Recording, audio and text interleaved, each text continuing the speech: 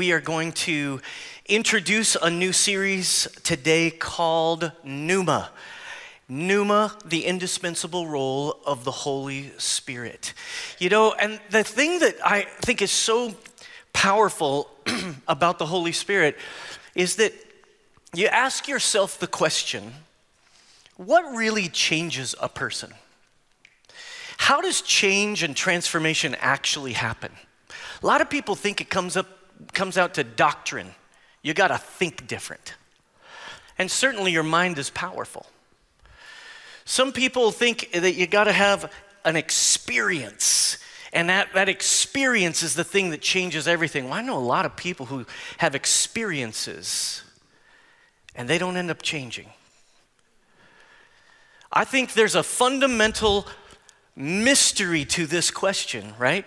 But I can tell you that the answer to change, the answer of how a person changes, how a person becomes transformed is relationship. Relationships transform people. You think about it, your kids, if you have kids, when they started out and you had them, they were such sweet, innocent, beautiful babes. And what happened to them? Something happens, and they start being the most selfish, irritating little creatures ever known to mankind. And yet, over the years, the relationship between parent and child can transform a child, both in very good ways and very bad ways, depending on the parent. I'm about to celebrate 30 years with my beautiful bride this summer. 30 years of wonderful wedded bliss. I'm telling you, this is an amazing woman. The reason I am the man I am today is because of Jesus and Amy Parsley. She is an incredible person. Does she have flaws? Sure she does, but I barely see them anymore. She's worn me down. Just kidding. Just kidding. Just kidding. There is a bit of a mystery to marriages that last a long time. And I can't believe it's been 30 years for us, but this summer we'll go on a little 30-year getaway, and we're just gonna enjoy each other, and we're looking so forward to it, like we believe in each other in a way that I don't know if I ever knew or understood was possible when I stood on a stage in a church and said, I do, 30 years ago. There's a mystery to it. I'm still discovering things about her. She's still discovering things about me. Seems impossible, but it's true. The other day we were riding in the car and we're arguing about something, and she said, do you not know me at all? I said, I guess I don't. I want to talk to you about the mystery of a relationship with God today. The mystery of a relationship with God. And that mystery really resides in the Holy Spirit. And I want to talk about it today as a launching point of where we're going to go, because we're going to spend 7 or 8 weeks talking about the Holy Spirit, and we're going to end it with a night of worship, and we're going to talk about what it means to live and walk in the Holy Spirit, to walk with the Spirit. And so let's pray. Father, we thank you for your word today, and we ask for it to come alive to us and in us and through us. Would you speak to us today by your Spirit? Make the words come alive as only your Spirit can. Today in Jesus' name, amen. I want to start with a story in the scriptures of a man who was trying to figure out Jesus. Jesus was a mystery to him. His name was Nicodemus. John chapter 3, verse 1 through 8. If you want to join me there, you can join me with message notes on the QR code right on your seat back, or in the link there for those of you who are online. We're going to read this passage, John 3, 1 through 8 in the New Living Translation. It says, there was a man named Nicodemus, a Jewish religious leader who was a Pharisee. Pharisees were religious leaders who were the most aggressive sect of Judaism. And they knew the scriptures better than anyone else, and they felt that they were the keepers of the word of God and kind of in charge of helping, making sure people knew what was required of them. Verse 2 says, after dark, one evening, he came to speak with Jesus. Rabbi, he said, we all know that God has sent you to teach us. Your miraculous signs are evidence that God is with you. Jesus replied, I tell you the truth, unless you are born again, you cannot see the kingdom of God. What do you mean? Exclaimed Nicodemus. How can an old man go back into his mother's womb and be born again? Nicodemus sounds really dumb at this point. You got to see what was happening. Number one, he's coming under the dark of night. He's trying to come to Jesus at a time when no one else will see him. Jesus is controversial in the religious community at this time, but he knew there was something supernatural about Jesus. He knows there's something that Jesus has that he doesn't have. He knows the word as it was known then, the Torah. He knows it backwards and forwards, but there's something else that Jesus has. He's trying to figure it out.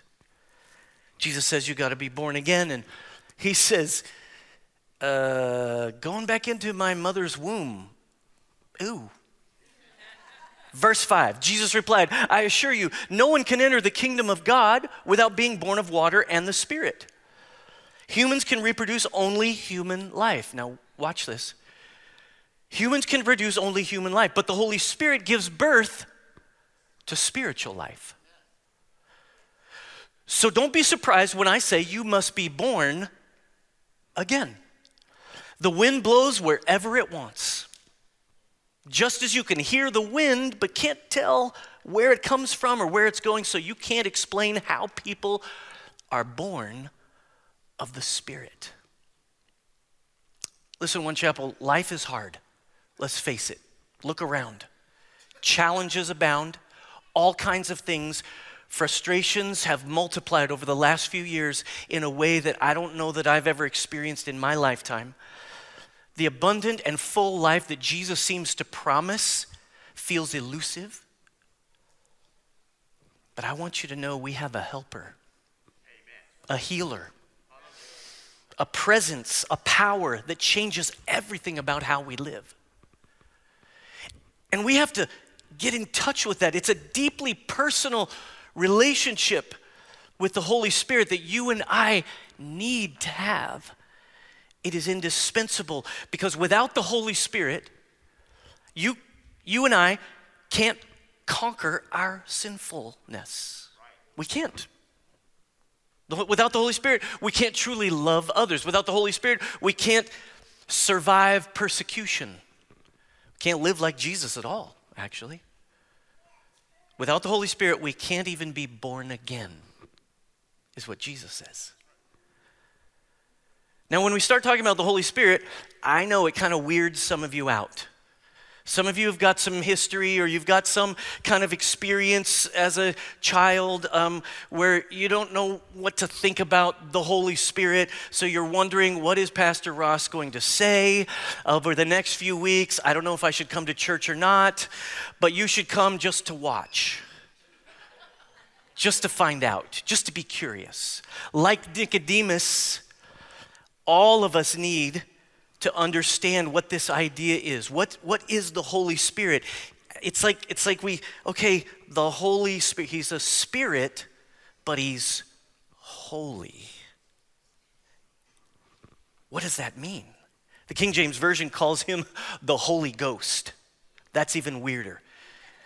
Is he friends with Casper? What is it? For those of you under 30, that's a cartoon reference. Sorry, my age is showing. Orthodox Christianity has always embraced the Holy Spirit as the third person of the Trinity. The Nicene Creed that we just said together is a Trinitarian creed. It talks about the Father, the Son, and the Holy Spirit. In fact, in our day, especially in places like Texas, there's a thinking that the Trinity means the Father, the Son, and the Holy Bible. But, which is understandable because the scriptures are very tangible. You can study them. They're readable. See, here's the problem. We get the other two members of the Trinity. The Father, we get that. It's like we have a picture of a father and what a father is and what a father does. God the Father is the creator, the sustainer of all things and the universe. That makes sense. The Son, right? We all understand what a son is. Jesus is the Son of God. He's the offspring. And so we get that he came as a son and the Savior, Lord of all. The scripture calls him the high priest who took on the sacrifice for sin. We understand that. But then the Holy Spirit is what? What is the Holy Spirit? Like the third wheel? The bronze medalist of the Trinity? What is the Holy Spirit? He's the errand boy of Jesus and his dad? Who is the Holy Spirit? Most of you think the Holy Spirit is the crazy uncle. The crazy uncle. For some of you, the Holy Ghost conjures up images of swinging from the chandeliers. Good news, we don't have any chandeliers here. Others of you are recovering from some legalistic Pentecostal experience. But listen, we need to embrace the Holy Spirit as we do the Father and the Son. And it's because he's God. It's a bit of a mystery, but listen, God is so relational. He is relational in his essence. Before he created humans, he was relational. Father, Son, Holy Spirit, in loving, serving, giving relationship with one another. And what happened is God invited humans to join those relationships, to join together with him. And now as he has invited us into it, and I think the Holy Spirit is so confusing sometimes because people are uncomfortable with his name. So think about it this way. What if the Holy Spirit had a more proper name like Bill? Bill, because the Holy Spirit had a regular name like Bill, we could say, I'm going to go talk to Bill about this thing that I'm struggling with. Instead of saying, I'm planning on seeking the guidance of the Holy Spirit on the matter. It just sounds weird. If the Holy Spirit had a name like Bill, formal churches could call him William. And then crazy churches could call him Billy. It'd be perfect. I'm just kidding. What I think confuses us sometimes is we don't understand that Holy Spirit is not just a name. It is a name, but it's not only a name. It's a role. It's a description of his role, just like the Father and the Son. It describes the specific role that he is in our lives. And this brings us back to the word Spirit that we just talked about in John 3. When Jesus is describing to Nicodemus that word Spirit, he's using a Greek word, and that Greek word, as you could guess, is pneuma. Pneuma means breath or wind. The work of the Spirit, he says, or pneuma, is invisible and mysterious like the blowing of the wind. Also the word pneuma. And so the Holy Spirit is the very breath and the wind of God which moves in and through our lives. This is such a challenging idea to Nicodemus because he doesn't understand what it means to be born again. But Jesus is saying to him, spiritual life only comes from the Holy Spirit. That's why, listen, I've led lots of people in prayers to follow Jesus over the years of life and ministry in my career as a pastor. I've led lots of people to follow Jesus in a prayer, but that's not the thing that makes it work. Some people just pray a prayer because they're desperate to get out of whatever they've gotten themselves into. Some people pray a prayer, they don't even understand the words that they're saying. They just kind of like, yeah, I feel something and I want to participate. Some people, they pray one day with the pastor and the next day it's all gone. What's the difference between a person who prays and meets Jesus powerfully in that moment and the person who just prays to get out of their trouble? I would say to you that it is the Holy Spirit and what he does in a person that changes everything. It's not the magic words of the prayer. I mean, you've prayed before. Some of your prayers have been horrendous. You're thankful that God didn't answer some of the prayers you prayed.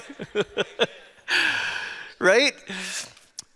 What changes a person is the activity of the Holy Spirit, the mystery and the miracle of being born again. Born again. The miracle and the mystery of the Holy Spirit working inside of a person. This is what Jesus is explaining to Nicodemus, and he's saying you have to be twice born. Once physically, once spiritually. This is significant for us to understand because we're not talking about just having a spiritual experience either.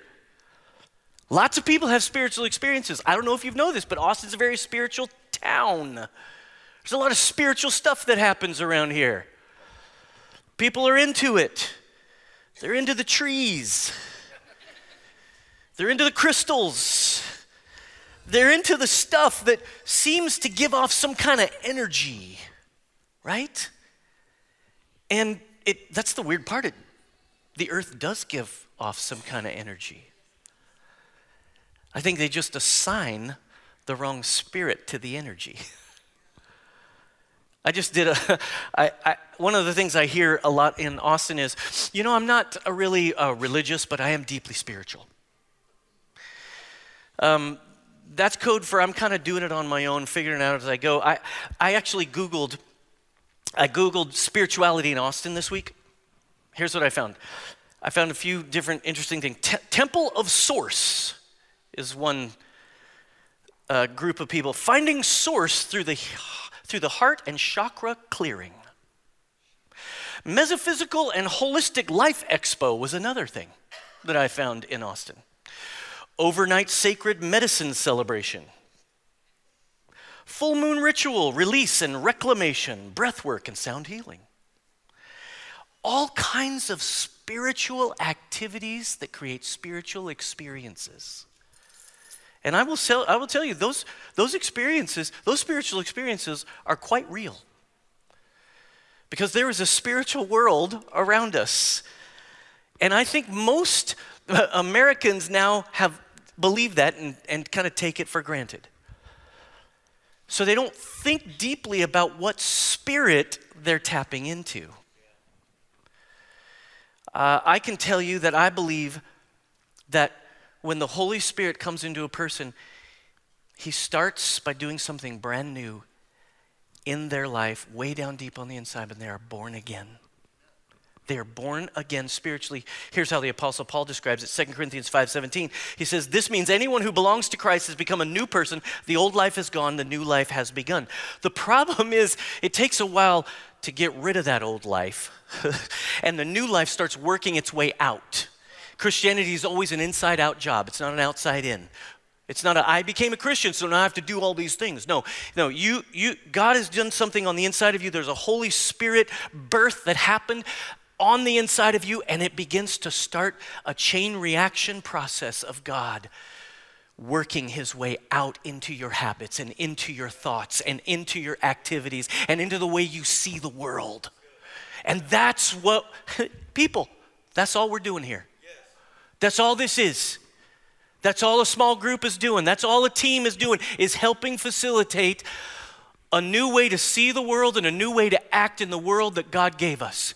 The brokenness of our world, the way it is, the messed up dynamics of it, even our own trauma and our own history, he's cleaning it up. He's taking care of it. He's working his healing a little bit at a time. And it doesn't I want it to happen like that. I have found that there's one thing in the scripture that happens instantaneously, and that is forgiveness as a response to repentance. Forgiveness, repentant heart, instant forgiveness.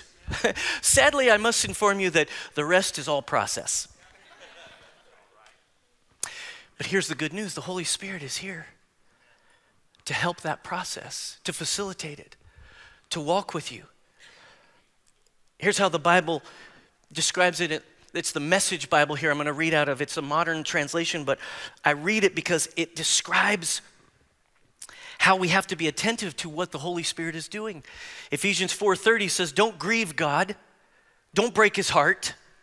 His Holy Spirit moving and breathing in you is the most intimate part of your life, making you fit for himself. Don't take such a gift for granted. Don't take such a gift for granted. The miracle of the all-powerful, all-knowing creator of the universe interacting with us, imperfect, flawed, foolish, and willful humans. That's what the Holy Spirit does. Listen, a relationship with the Holy Spirit requires humility. It requires faith. It requires attentiveness. And it requires a sensitivity.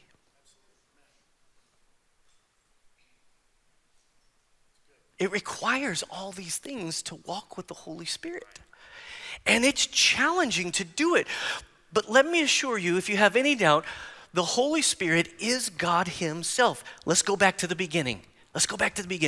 Genesis 1.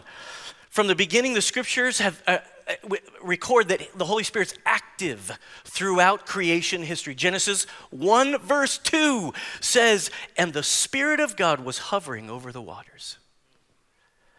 That word hover here is the same word for flutter. Fluttering, and it's used in Deuteronomy 32:11, describing a picture of an eagle fluttering its wings over its young, sending vibrations of love and care and protection. Genesis points out, now you got to see this, that the Holy Spirit produced vibrations generating the energy necessary to bring order and life out of chaos. That's what was happening in the creation of the world. Now, as I said, I think there's a lot of counterfeits to this. The Holy Spirit is the original, and then there's a whole bunch of counterfeit energies that everybody likes to tap into. They're counterfeit, and they don't end in life transformation to the good. They always end up in life transformation to the worse, the bad. And so look at this in Genesis 2:7. Then the Lord God formed a man from the dust of the ground and breathed into his nostrils the breath of life, and man became a living being. You guys, check this out. You've read that scripture before, most of you. Some of you, you're just listening to me trying to figure out what I'm saying. But when man was created, most of us see this picture of God breathing into Adam like CPR. Like he created him and then he breathed into him. and then oxygen came into his lungs and then he was a human. That's not what this means. What this verse means is that God breathed in him the Spirit of life. That's the Holy Spirit. The Holy Spirit is the Spirit of life. If you think about how Jesus was raised from the dead in the New Testament, it says that the Spirit raised him from the dead. So God is breathing into Adam the Spirit of life. Well, here's the thing. How do I know that? God says just a few verses later that if Adam and Eve eat of the forbidden fruit, you remember the forbidden fruit? Okay, it's called the tree of the knowledge of good and evil. If you eat of the forbidden fruit, you will die. Sure enough, next chapter, just a few verses later, they eat of the forbidden fruit. They choose their own way instead of God's way. They eat of the only tree in the garden that he said, don't eat from this. You can eat everything else, just don't eat this one. Tree of the knowledge of good and evil. They took knowledge for themselves and decided they wanted to be like God on their own. And when they did that, they died. But interestingly enough, they were still breathing. They were like dead people walking. This describes humanity as we know it.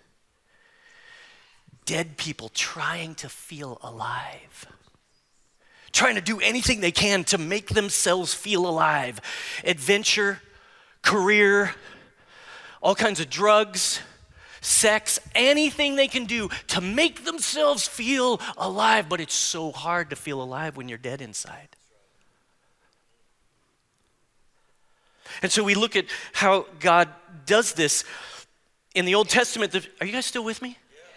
The Old Testament, the Spirit of God came upon people for special tasks and assignments. Here it is, Gideon, Judges 6:34. It says, then the Spirit of the Lord came upon Gideon and he blew the trumpet. Samson's another one, Judges 14:6 says the Spirit of the Lord came upon him in power so that he tore the lion apart with his bare hands.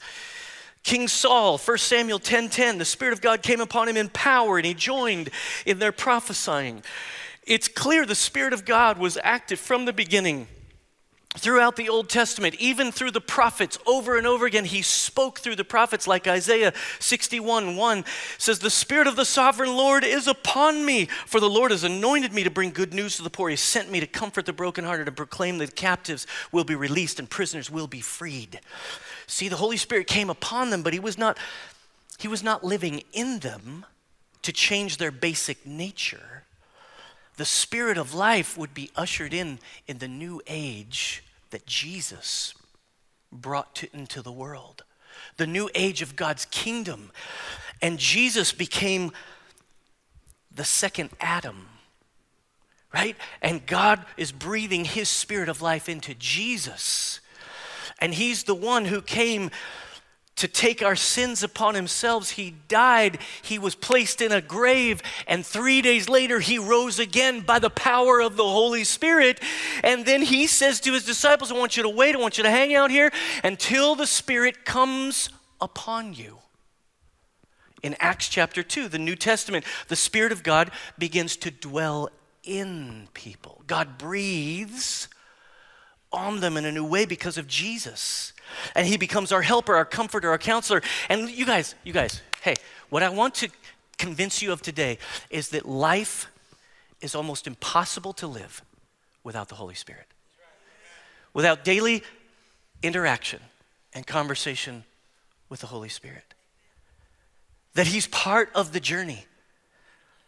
And Jesus is living in us. How is he living in us? How does it happen? How does it work? Is he a little pet Jesus? Oh, it's a nice little Jesus in my heart. Nice little cross around my neck. No. Jesus is living in you through the power of the Holy Spirit that lives inside of you. Here's just a few of the benefits of the Holy Spirit. 1 Corinthians 3 says your body is the temple of the Holy Spirit. He lives inside of you. John 14:16 says the Holy Spirit will be in you. John 14:26 says the Holy Spirit will remind you of everything I have said. Jesus said that. Do you know why that's so awesome? Why would it be important for Jesus to say the Holy Spirit will remind you of everything I said? Because you forget. I forget. I forget what Jesus said. He says so many good things. I need somebody to help me remember them. Sadly, that is not Pastor Ross for you. That is the Holy Spirit. Romans 8:6 says the mind controlled by the Spirit is life and peace. Yes, the Spirit is into mind control. Luke 12:11 says the Holy Spirit will help us know what to say. Did you ever feel like you don't know what to say? Do you ever feel like you get to a situation you just have no idea what to say to the other person? Do you ever feel like you want to tell somebody about Jesus, but you're just so freaked out you can't figure out what to say? That's why you need the Holy Spirit. Romans 8:15-16 says the Holy Spirit helps us remember that we are adopted as God's children. Romans 15:13 says the Holy Spirit is the source of our hope. This is how we can have hope, because we have the Spirit of God living within us. 2 Corinthians 3:17 and 18, the Holy Spirit brings freedom to us. As there's two things we've needed the last couple years, it's hope and freedom. Man, I can tell you as your pastor, a bunch of us forgot the hope that is living within us. We got embroiled on all kinds of stuff we shouldn't even have been touching. We got all kinds of worry and anxiety, and we were chained up a little bit. We didn't have freedom. we'd forgotten that the Holy Spirit helps us. So here's the real question that I want you to start wrestling with. How do we know who the Holy Spirit is to us? So he has all these things that he does. All these things that he brings into our lives. If you're trying to figure out what's the Holy Spirit and what's you, that's a good question. What's the Holy Spirit and what's Pastor Ross? Oh no, they're one. That's it. Just kidding. How do you know if the Holy Spirit is speaking to you? How do you know you can hear his voice? Well, I'm going to give you two things that you can always know and check that this is the Holy Spirit by these two things. Are you ready? Number one, the Holy Spirit always glorifies Jesus. Jesus said that he would come and glorify himself. John 16:13-14 says, but when he, the Spirit of truth, comes, he will guide you into all truth. He will not speak on his own. He will speak only what he hears, and he will tell you what is yet to come. He will glorify me because it is from me, Jesus said, that he will receive what he will make known to you. This is another Trinitarian scripture because you see the Father, the Son, and the Holy Spirit in that passage. They're all collaborating on communicating what they're doing to you and me. Above all else, the Holy Spirit glorifies the good news of Jesus and the life-giving ministry of Jesus. If Jesus isn't glorified in the conversation, the activity, or the thought patterns, it's not of the Holy Spirit. That's how you can know. The question you must answer to tell what is and is not from the Holy Spirit, does it glorify Jesus? And more of us should be asking that question before we post on Facebook. More of us should be asking that question before we go out on that date with that hot guy. More of us should be asking this question when we're filling out our taxes. Just got serious in here, just got real. What does the word glorify mean? The Greek word is blah, blah, blah, blah.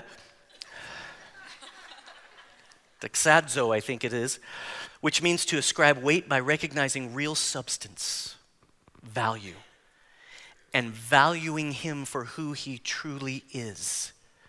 For example, giving and ascribing glory to God. The Holy Spirit gives weight and real substance to Jesus. He helps people value Jesus for who he is. He reveals who Jesus is. He's working in you to reveal what Jesus has done, to help you remember what he said. He's working in our city, calling on people. We'll talk about this in the coming weeks, where he's calling them to himself. He's convicting them of sins they don't even know they're committing. He's drawing them to the Father and to the work of Christ. I don't know exactly how this works, but the Holy Spirit glorifies Jesus and proclaims his grace. He's kind of like a light bulb. When you turn on a light bulb,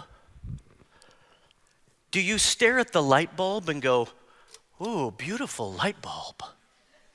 It's so beautiful, it's so awesome"? No. The light bulb gives light to everything around it. That's the work of the Holy Spirit. The Holy Spirit doesn't glorify himself. Oh, look at the light, the light is so awesome. No, he's glorifying Jesus. He doesn't glorify himself. Some of us think when we're using a gift of the Holy Spirit, we get the glorification thing wrong, right? Like, oh, I'm pretty awesome. Do you see how the Spirit used me? Not the Holy Spirit. Holy Spirit doesn't glorify you, doesn't glorify me, doesn't glorify anything but Jesus himself. And number two, he's always a good gift. Number two, he's always a good gift. Look at how Luke records Jesus' words in Luke 11, 9-13. I want the band to come up.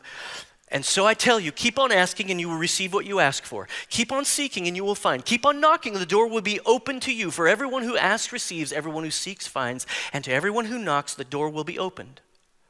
You fathers, if your children ask for a fish, do you give them a snake instead? Or if they ask for an egg, do you give them a scorpion? Of course not.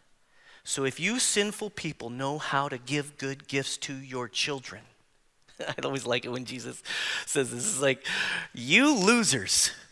When you losers know how to give good things to your kids, don't you think that your Father, your heavenly Father, here's what he says, if you sinful people knows how to give good gifts to your children, how much more? Everybody say more. Say it one more time. How much more will your heavenly Father give the Holy Spirit to those who ask him? And it's interesting that this verse tells us to keep on asking. People get caught up with this scripture sometimes. Why do I have to keep asking, keep on knocking? Well, there's two reasons. One is there's just so much of the Holy Spirit to experience. There's so much of God that you can't take it all at one time. You gotta allow him to pour himself into you in a daily manner. And the second reason that we have to keep on asking and keep on inviting, I would say, keep on seeking, keep on knocking, is a very simple, practical reason. All humans leak. We leak. Hey, if you've got bitterness in you, guess what? It's going to leak out. Bitterness. If you got hurt and all kinds of stuff in you and you can't resolve it, unforgiveness, it's all going to leak out of you. Anger, it's going to leak out of you at work, with your family. I can tell you the only person who's powerful enough to deal with that anger at its root and its source is the Holy Spirit. The work of Christ by the Spirit. There is a mystery to it, but there's a sensitivity and a seeking and an asking that we've got to engage in. And I want to challenge you over the next several weeks. I want you to ask for the work of the Spirit in your life. This is your action step. This week in your small groups, I want you to talk about your action step. What is it? Ask God to reveal the Holy Spirit to you. Ask the Holy Spirit to fill you up every day. Next Sunday, I'll ask you how you did. You'll be able to identify Thursday was the day I didn't ask. There's a daily thing that I think we've got to invite him in. There's a collaborative aspect to the work of the Spirit in us. There's life being breathed into us. And I want you to be convinced that that is what you need. Not by me, but by God himself. And so we're going to receive communion here together as our final act. And so if you just take that little communion element, our final act today in our service, those of you on the front row, I think you have little communion elements down there. And I want you to, there's two levels to this. You got to take away the first level, and you don't pull it all the way off. You just take it, and then you take this little wafer and put it in your hand. Why don't you just do that right now with me? And I'm going to pray over it before we receive it. And I just want you to remember that this little wafer represents the body of Christ, the body of Jesus himself, the brokenness. Hey, you can be free of all your sins because of Jesus' broken body. You can receive forgiveness and healing because of his broken body and his spilled blood. That's what this is. We're remembering Jesus. And so the Holy Spirit is active here right now among us because he's glorifying Jesus. And I want us to let Jesus do his work. I want, by the Spirit, for us to be open to being cleaned up, washed, And we're going to worship God together. So when you're ready to take this, you pray, you take a few moments to pray. And when you're ready, we're going to sing, we're going to just worship God together. And then I want you to receive that when you're ready, okay? And listen, if you don't feel under pressure. If you're here for the first time, or maybe you're like just not sure what this thing's all about and why are we doing pop-top communion. It's a long story, I don't have time to get into it. But here's the thing, no pressure, no pressure. You just sit and receive from what God wants to do. If you want to join us, we want you to join us. So let's pray together. Father, we thank you for Jesus, and we thank you for the Holy Spirit. We thank you that you are with us, and your presence and your power are here, not because we have done anything, but because you loved us so much. You sent Jesus to the earth, and he took on our history, our sins, all the sins of every person who's ever lived, and he took it upon himself. He was full of the Holy Spirit, and he gave his life for us. He laid it down. We thank you for that. Let his work have its way in our lives today. We thank you for the broken body that heals us, heals our broken bodies, makes us whole. Thank you for the cup, the blood of Jesus that represents forgiveness. And Lord, we thank you that the supernatural power of the Holy Spirit lifted Jesus out of the grave to punctuate the power that was on display for the whole world to see. Pray for that resurrection life to stir within us today. In Jesus' name we pray. Amen.